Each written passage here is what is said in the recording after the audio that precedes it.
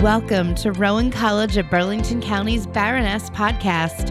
I'm Dr. Brooke Mailhiot, Program Chair and Assistant Professor of our Entertainment Technologies Department. I'm Chair of the Women's Advocacy Group, a subcommittee of the President's Advisory Council on Diversity, Equity, and Inclusion. This monthly series highlights women in leadership while encouraging listeners to build their skills, connect with the community, and visualize the opportunities available to women in various professions.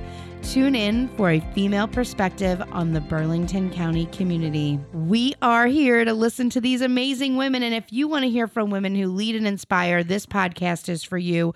Welcome to our April podcast. We just finished Women's History Month, and this month we are still honoring women because that is what we do here on the Baroness podcast. That's what we're all about. I want to welcome Dr. Ann Wallace, who is the Poet Laureate of Jersey City. So we're bringing you in from North Jersey now down into our territory is South Jersey. She is a longtime survivor of ovarian cancer, multiple sclerosis, and one of the nation's first long COVID patients.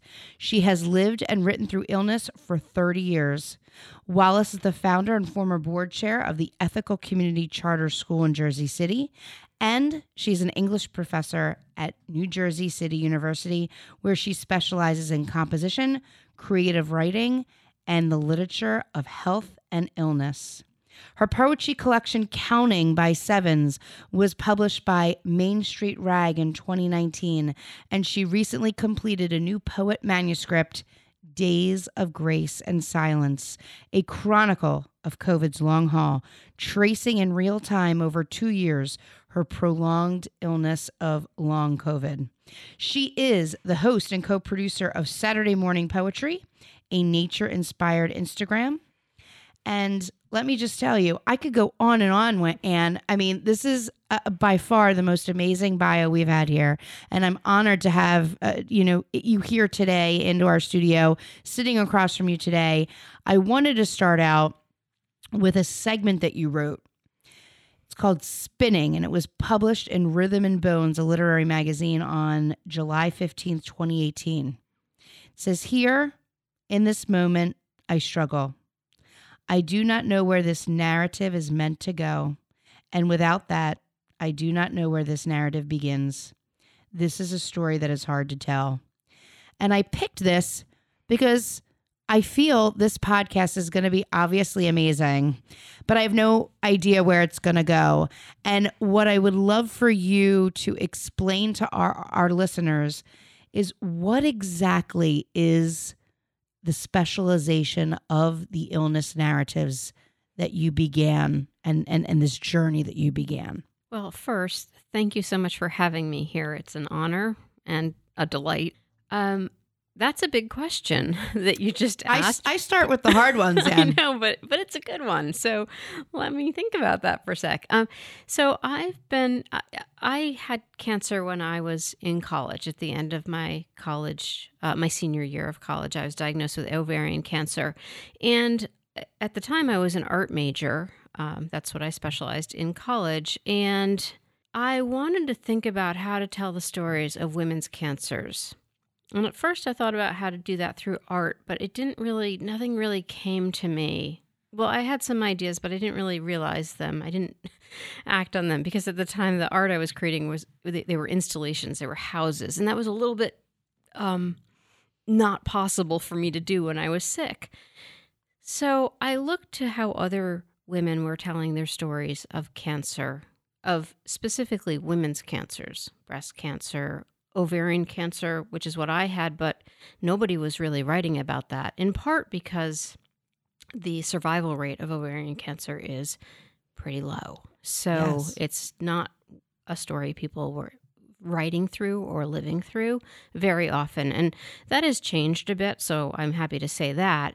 And there are more stories about ovarian cancer now than there were when I was diagnosed in 1992. So I wanted to find those stories, look at how they were told. Where were the silences? Where was the stigma? Where was the shame? Because there was a lot of all of that. Sure. And I wanted to think about, how do women tell these stories? How do they move past the silence? How do they link these moments that make up a life together? And how do they create community? And how do they find each other? Because when you're sick, one thing that's really important is to find your community. Oh my gosh. I can support that completely. And we talk about that theme over and over here, that network of those, the community. Some say it's my divas, it's my lady group, my group, my girlfriends. And for you, that must have been something obviously you needed to help you through this. Yeah, but I was sick very young, and my community was not of other people with cancer. I didn't know anybody with cancer. I was 21, 22 years old, and my community were my friends, right? My college friends. And I graduated then, and then I went to Drew University, which is in Madison, New Jersey, and I moved to Hoboken, which is about 30 minutes away. But I moved in with my boyfriend, who then later was my husband. We are divorced now, but he was my husband for a long time, his father of my children. We still have a fairly close relationship, a good relationship. But we lived together in Hoboken, and we didn't really have much of a network. We were newly graduated from college, and I wrote letters. I wrote a lot of letters with my friends. It was before email was really a thing. It kind of existed, but nobody used it. Right. So it was like, how do we write that email? Through what right, kind of right. service? How much do I have to pay for that? Yes. I remember those days. It was dial-up. Remember that? Oh, yes. Oh, yes. So literally wrote letters with my friends. They sent me care packages. And so this art really started when you were writing these letters, trying to almost form your community, trying to express yourself through just finding that network of those people to help support you and that supportive, uplifting community. So this really started almost before it became your thing. For sure. And you didn't even know it was happening. It was just unraveling. Really, right. It was growing right in front of you. Yeah. And in fact, I don't think I've ever really framed it going back to those moments before, just now, of the letter writing. But it was key to getting me through day to day, because I was very sick and I couldn't leave my apartment. We had a 4th floor walk up. Oh my gosh. And then after everything you were been through medically, or you're schlepping up to the 4th floor? Well, I just couldn't leave the apartment frequently, because I could maybe get down the stairs, but there were when on my weeks when I had chemo every for a week, every 4 weeks, and I had it at home. And thanks to my lousy veins, I needed to have a PICC line installed in my arm, which then came with home health nurses who came to my apartment to administer my chemo. So here you're this young woman, newly moved to this area. Yeah. Stuck in my apartment. Stuck in your apartment, trying to form this community. And your outreach is to use a form of art, but not really the art that you were passionate about at that time, but trying another form of art that was doable during this time. Exactly. Right. Of need. Yeah. Connecting with people. And it's interesting to fast forward nearly 30 years to 2020, March of 2020, when first my then 16-year-old daughter and then I became sick with COVID. The technology changed in that time, obviously, but I was connecting with people through social media. So again, it was another period of isolation, obviously now globally, but also in particular for us because we were so sick. So we weren't going on walks, and we were housebound out of illness, not just because it was COVID. I mean, not just because there was this, because it was more than the pandemic. It was also in our house, and so we couldn't leave our house because we were, a risk to others, and we were too sick. So again, social media. Well, not again. Again, letter writing. Again, words. But through social media now, writing messages to friends, and I was posting about my illness. I was very open about it. I thought, if this is happening here in my house, it's happening to other people, which was very different than having cancer when I was young, when I felt like alone. You were the only person. I felt very much alone. Not in that sounds like I'm asking for pity there. I don't mean it that way, but it was a singular experience. It was just me. But with COVID, it was more than me. Obviously, I was one very, very small piece of that story. And there was more of a community at that time for you to reach out to, and again, and utilize those power of words. And then it's the access too, right? So before you were letter writing, putting stamps on it, the whole process. Now, instantly, the power of word goes out with a click, and instant reward and response, right? Yeah. Both of those things for you. But interestingly, words were not easy. I was, once again, very sick, and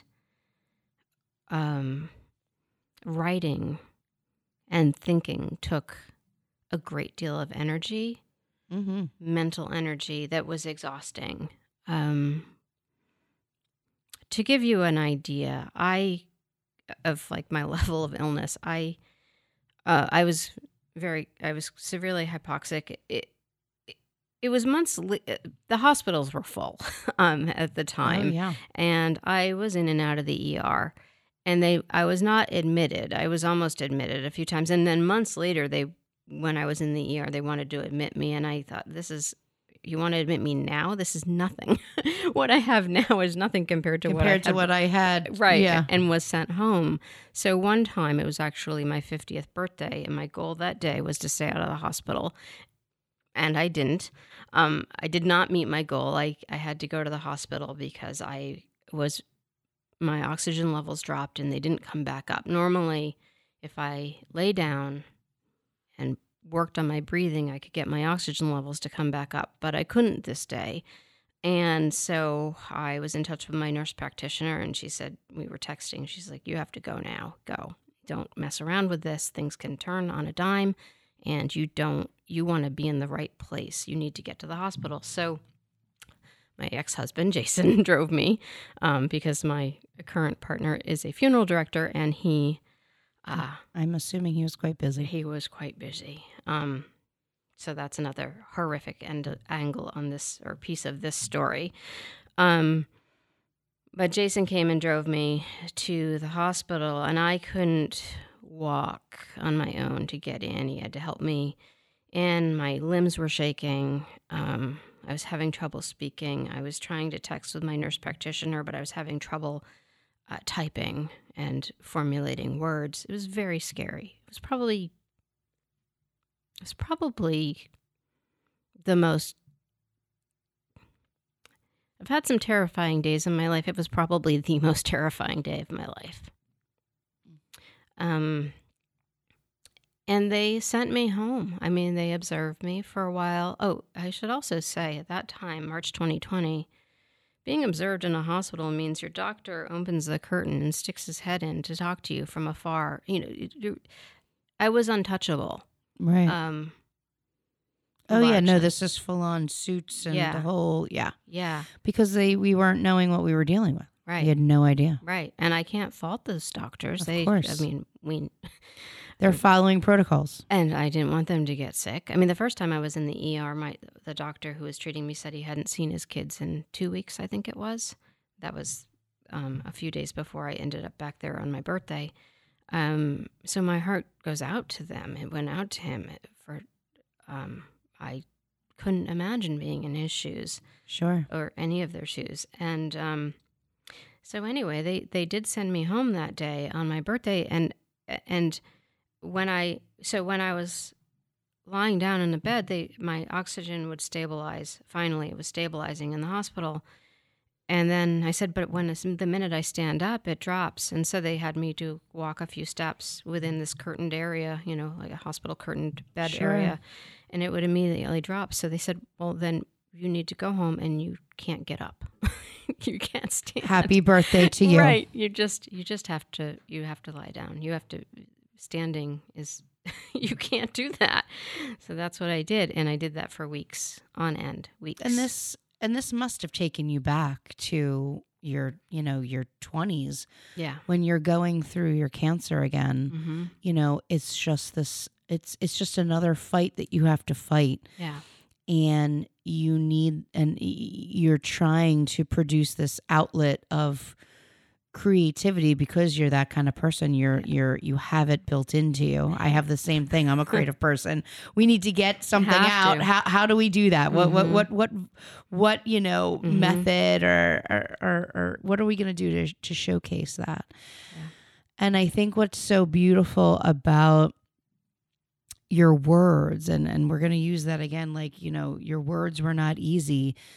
It so reflects that obviously what you're going through wasn't easy, but that support of those people trying to assist you in putting those words out probably were amazing at the time of March 2020, since you had at that time then now more people understanding what you were going through rather than from before in your 20s. Yeah.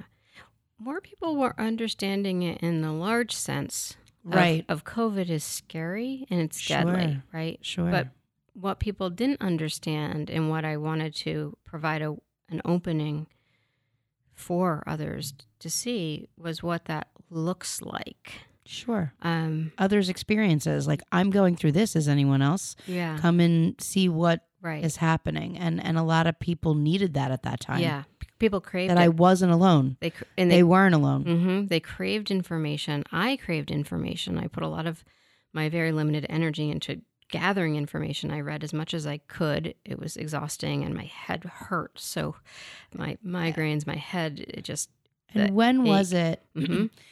that you had that aha moment that you were like, I'm going to start writing these things, writing the words, the poetry, the short stories, all these things that you started compiling, and it was like this, it was like medicine for you, I'm assuming. Yeah. Yeah, it was. Well, the first piece I wrote was before I was sick. It was when my daughter was sick, Molly, and I couldn't get her tested, and I was making all these phone calls to her doctor, to the city COVID hotline. The doctor was calling the state. We'd heard from the White House that COVID tests were available. They were not available, and we know that now.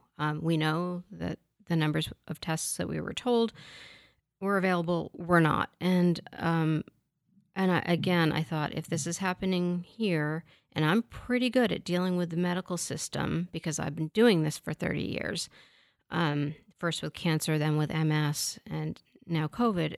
If I'm having trouble navigating this with all my unwanted experience that I've had. I was going to say, all the fabulous experience that you really wanted to have. Exactly. You're like, other people that have had no experience are floundering, surely. Yeah, they're at their limit. They have no idea where to turn. Right. So I wrote a piece for Huffington Post, and I wrote it. I asked my daughter, Molly, I remember she was sitting, like, collapsed on the couch. I said, Molly, would you read this? Are you okay if I send this to Huffington Post? She read it, and she was very tired, and she was sick, and she said, hey, it's okay. And you can do that. Sometimes I wonder if it was unfair to ask her when she was so sick, but she agreed. And it was published the next day. So Huffington Post, that's a pretty public way to go with your story, with your child's story too. Sure. But I needed her approval. For one, but I needed people to know that this was not easy. People think that kids don't. At that time, people thought kids didn't get COVID, and I thought, I don't know for sure that that's what Molly has, but I'm pretty sure it is. And regardless, she should be tested. She was in school earlier this week when I wrote the piece. Our city had not yet shut down. There were no official cases of COVID yet. She was supposed to take the SAT the next day after I wrote that piece. The SAT was finally, and I spent hours on the phone with the college boards trying to find out how do I Yeah. transfer her registration? Is this test going to happen? Eventually, in the end, it was canceled at the 11th hour because there was an official case in our city then, in Jersey City, that Friday when I wrote the piece. There finally was a case, and then they canceled the SAT for the next morning. But that story needed that to be out there for people to know that if your child has these sort of symptoms, you may not be able to get them tested. Right. But it doesn't mean that they're not sick with COVID. And COVID may be in your home, it may be in your community, and you don't know it. And you deserve to know it. You deserve to have this information. So that was my first piece. But then a couple days later, I started having symptoms. And I quickly became unable to write narratives like essays like that or stories because I didn't have the mental capacity. Sure. But April is National Poetry Month, and I generally write a poem a day. I mean, I'm not alone. A lot of poets do this. This is like the April challenge that many poets put forth for themselves, to write a poem a day. It doesn't have to be a good poem. It doesn't have to be a finished poem, but write a poem a day. And I thought, my symptoms started on March 17th, so now I'm a couple weeks into my symptoms, and I thought, I'm going to try this. I'm going to try. If I can't do it, I can't do it, but I want to document this, at least for myself. I need to try to capture this visceral experience of this illness. And kudos to you for being like motivated at this point, because you were literally just like the sole provider for your daughter going through this. Yeah. You had no idea what it was going to do to you with all your other pre-existing conditions and medical history, right? Mm-hmm. And now you're trying to be the strong one in the family. And then here, right? And then here you're just trying to put sentences together. Yeah. Who knows how many sentences that would be? Yeah. And now looking back on it, I mean, it's really an amazing feat that you could do what you did. Thanks. And the first few days that you did write the poetry, what was going through your mind? Did you ever think it was going to become what it is now? I never thought I would be sick for so long. When I first became sick, my doctor and nurse practitioner said, well, most people are sick for 2 weeks, but you have MS, so likely it's going to be 4 weeks. 4 weeks. That would have been... Turned into 6 weeks. 4 weeks would have been beautiful. Yeah, turned it right. And so I had no idea what it was going to be, but I just needed to document in whatever way I could. And also at that time, none of us knew that the pandemic would last as long, right? Schools shut down originally for 2 weeks. My own school, where I teach and was teaching, we originally were told 2 weeks. Of course, that lasted so much longer. We didn't know what it was going to turn into. I certainly didn't know on a personal level what it would be. But I just needed to write it. I was still consuming the news as much as I could. I was looking at medical research. So I was also writing not only about what was happening in my own home and in my own body and in my yard, because I could in my living room every day, I would get up and go downstairs and collapse on the couch. And that's where I would spend my day, because that would be close to the refrigerator where I could get water, or the kitchen, and get, my living room is next to my kitchen, so I needed to be close to these things. And then at the end of the day, I would make my way, stagger up the stairs, because going upstairs was very difficult. But my living room has, I live in a city, so I don't have a big house. It's like a row house. But I have large windows onto my backyard, so I could watch the birds and I could watch the season changing into spring. So I wrote about what I could see. I wrote about the sirens, the endless sirens. Again, in a city. Sure. That's all we could hear day and night. And my daughter's cough, that's in my poems. Her cough lasted months. It's really unbelievable. And I love that you brought this up. And sorry to stop you midway, but It's interesting that you explain it that way because I teach, my core is I'm a filmmaker, and I tell my students that sound and audio is 50% of any production. Yeah. And it's interesting that you're using this for your production of, closing your eyes and the perception of just listening. Yeah. And yeah, you can open your eyes and see, but it's really amazing that if you're to close your eyes and just be, of all the things that you're missing and bringing into the element of what you're trying to understand and gather. And this is kind of what you were gathering. You were gathering all these artistic moments, right? First it's the sense of the hearing, then it's the seeing, and then it was what you could do that day, being motion, motion or motionless depending on your day, right? Yeah. And it's so beautiful that was kind of how those words started flowing. Yeah. Yeah. And it was a time of silence globally, right? Right. We know this. And so in a time of silence, because the world was so still, the sounds that you do hear stand out all the more dramatically. So birds, sirens, cough. Birds, sirens, cough.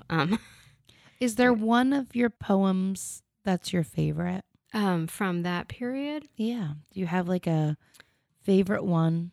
I have a few. I did write one called Spring Song, and it's about those three sounds. That's one that is a favorite of mine. It's a short poem.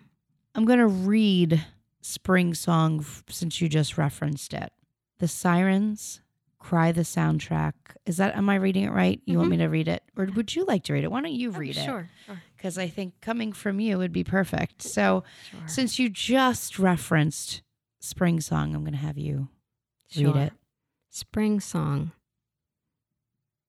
The sirens cry the soundtrack of this silent spring.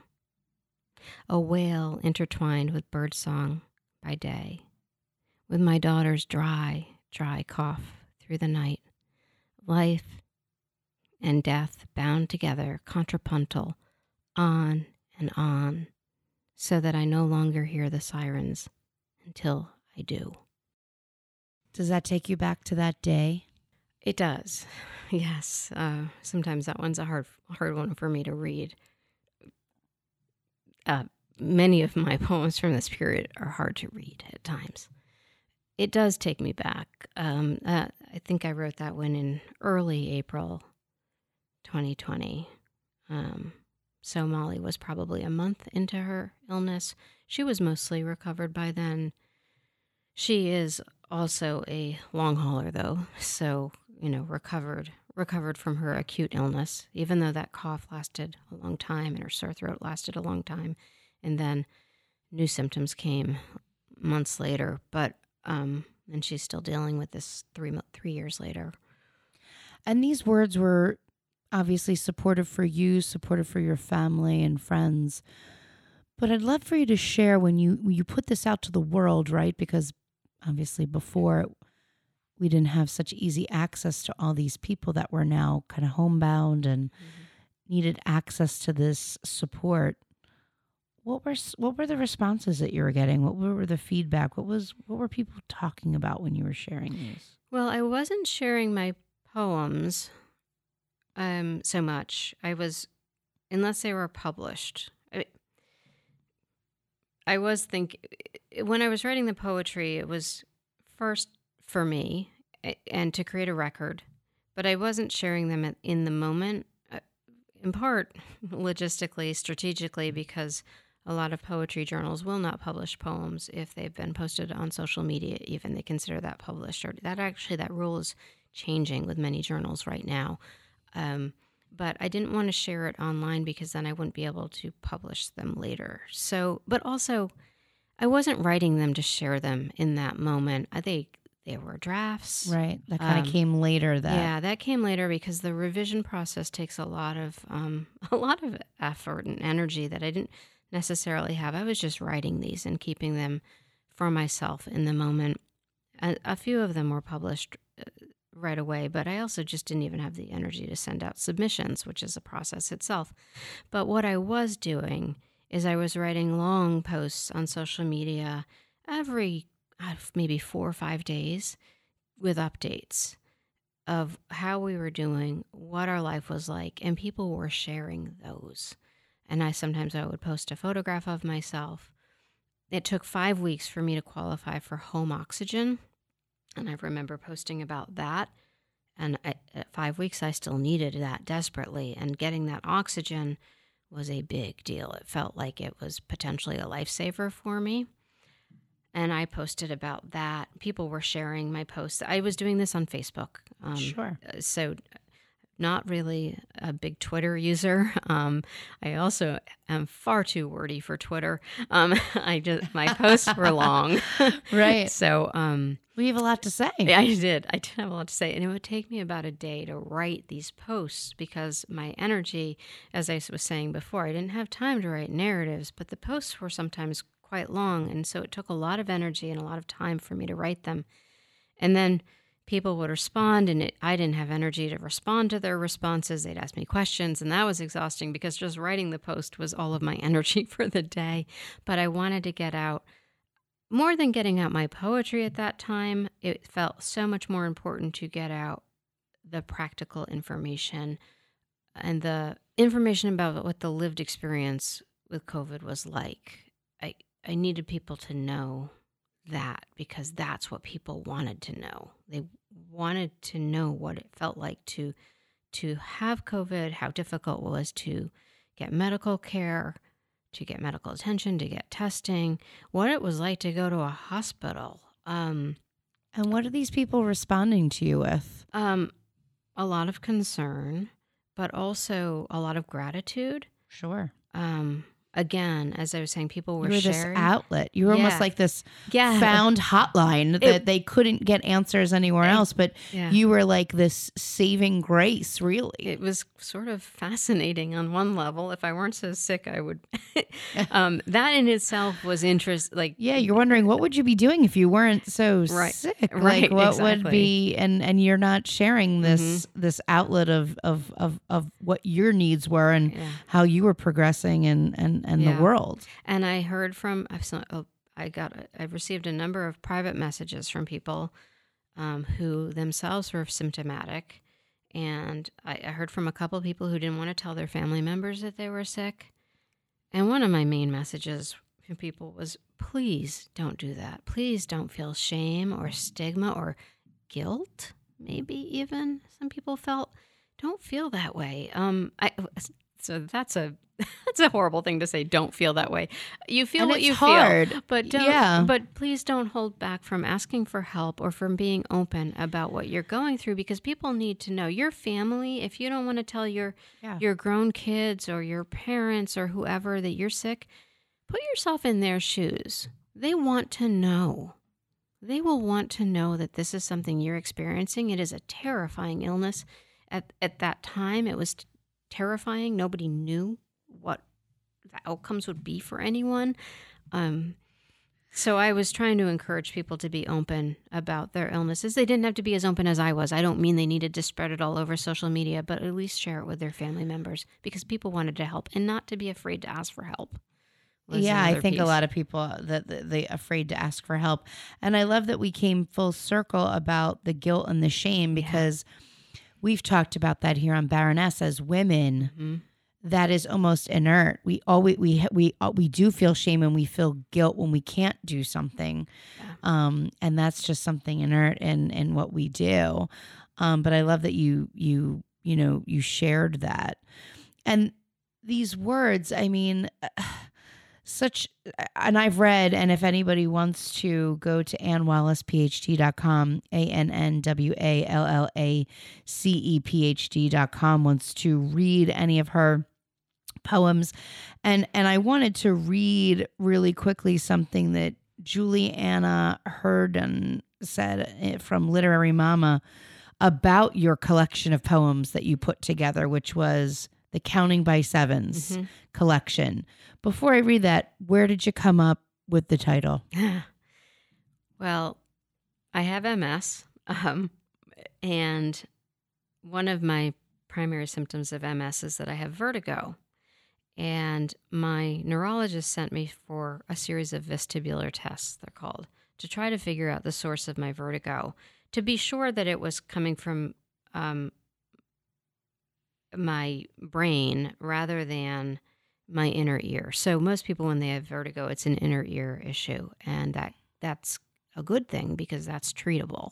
Right. When it's coming from your central nervous system, it's not curable.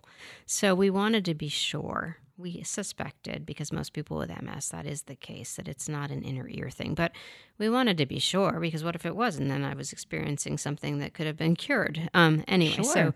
so the way to test that is to have vestibular tests. And I had a series of 3 tests, and I felt like I was not very well prepared psychologically for these tests. I had no idea how absolutely horrific they would be. So in one day, the course of one morning, I had 3 tests. The first one was standing on a platform that would kind of give way suddenly. I had like a harness around. I was in a harness, and the platform would shift, and then sometimes it would drop away. And it was to check my balance and they would be measuring with cameras and such while I did that. That one wasn't so bad. But the second one, they had me in a room and a dark room and put goggles on me with a camera, like a blacked out goggles, and a camera was in one of the lenses. I had to keep my eyes open, and they laid me down and they blew air into my ear. And if that doesn't sound horrifying, let me assure you it is, because what that does is when you have air blown in your ear, it causes intense vertigo. Which was the purpose. They wanted to give me vertigo so they could measure it.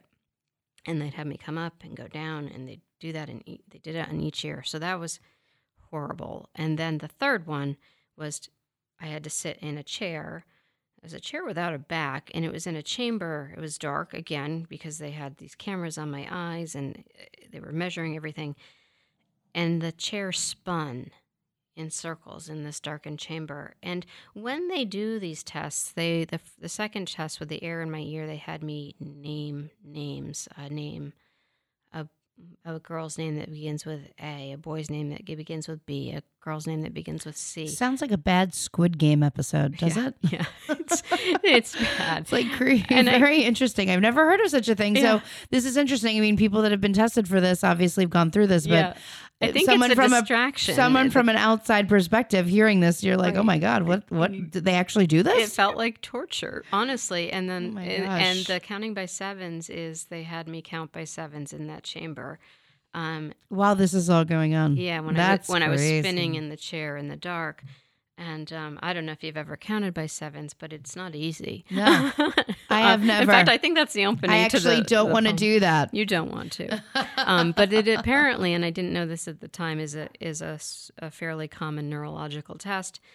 Though I think they've stopped doing it in some places because they realized how difficult it is to count by sevens, even for people who don't have neurological problems.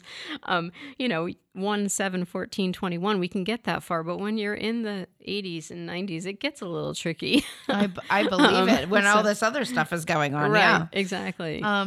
So that's that's where it came from. Yes, and that's my poem called Vestibular Test 3. So it's another...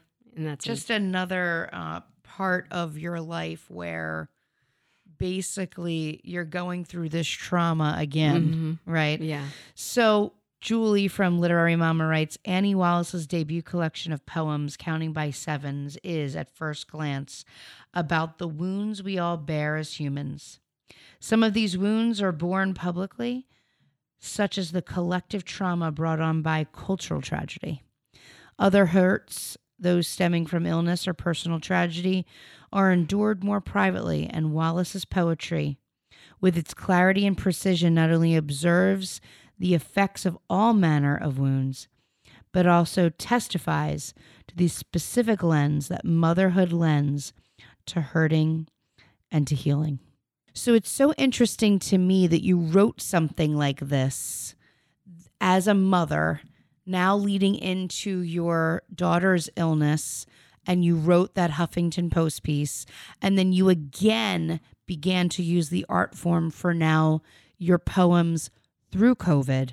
Why don't you update everybody where you are with that poetry? Sure. Well, I have compiled these poems I wrote during COVID, starting in 2020, spring 2020, and I have a lot of them. I have, I don't know, I certainly wrote more than 100 poems about COVID because, again, my illness went on and on and on. I've compiled many of those poems into a collection. It has not yet been published. I've been sending it out. And also, the interesting thing is that every time I think that collection is done, it's not, because something else happens in my COVID journey, but I think it really is done now. Tell people where you're at in your COVID journey, because I think this is very interesting. Not a lot of people understand where you are with your health at this moment. Yeah. So it's been 3 years now since I got sick and since Molly got sick, and I'm doing very well, but I wasn't able to work for nearly 2 years after getting sick, because acute COVID was one thing. Actually, it was a very seamless situation. I never really got better from the acute COVID. Some people with long COVID have their acute illness, then they feel better, and then they had developed new symptoms. For me, I never got better.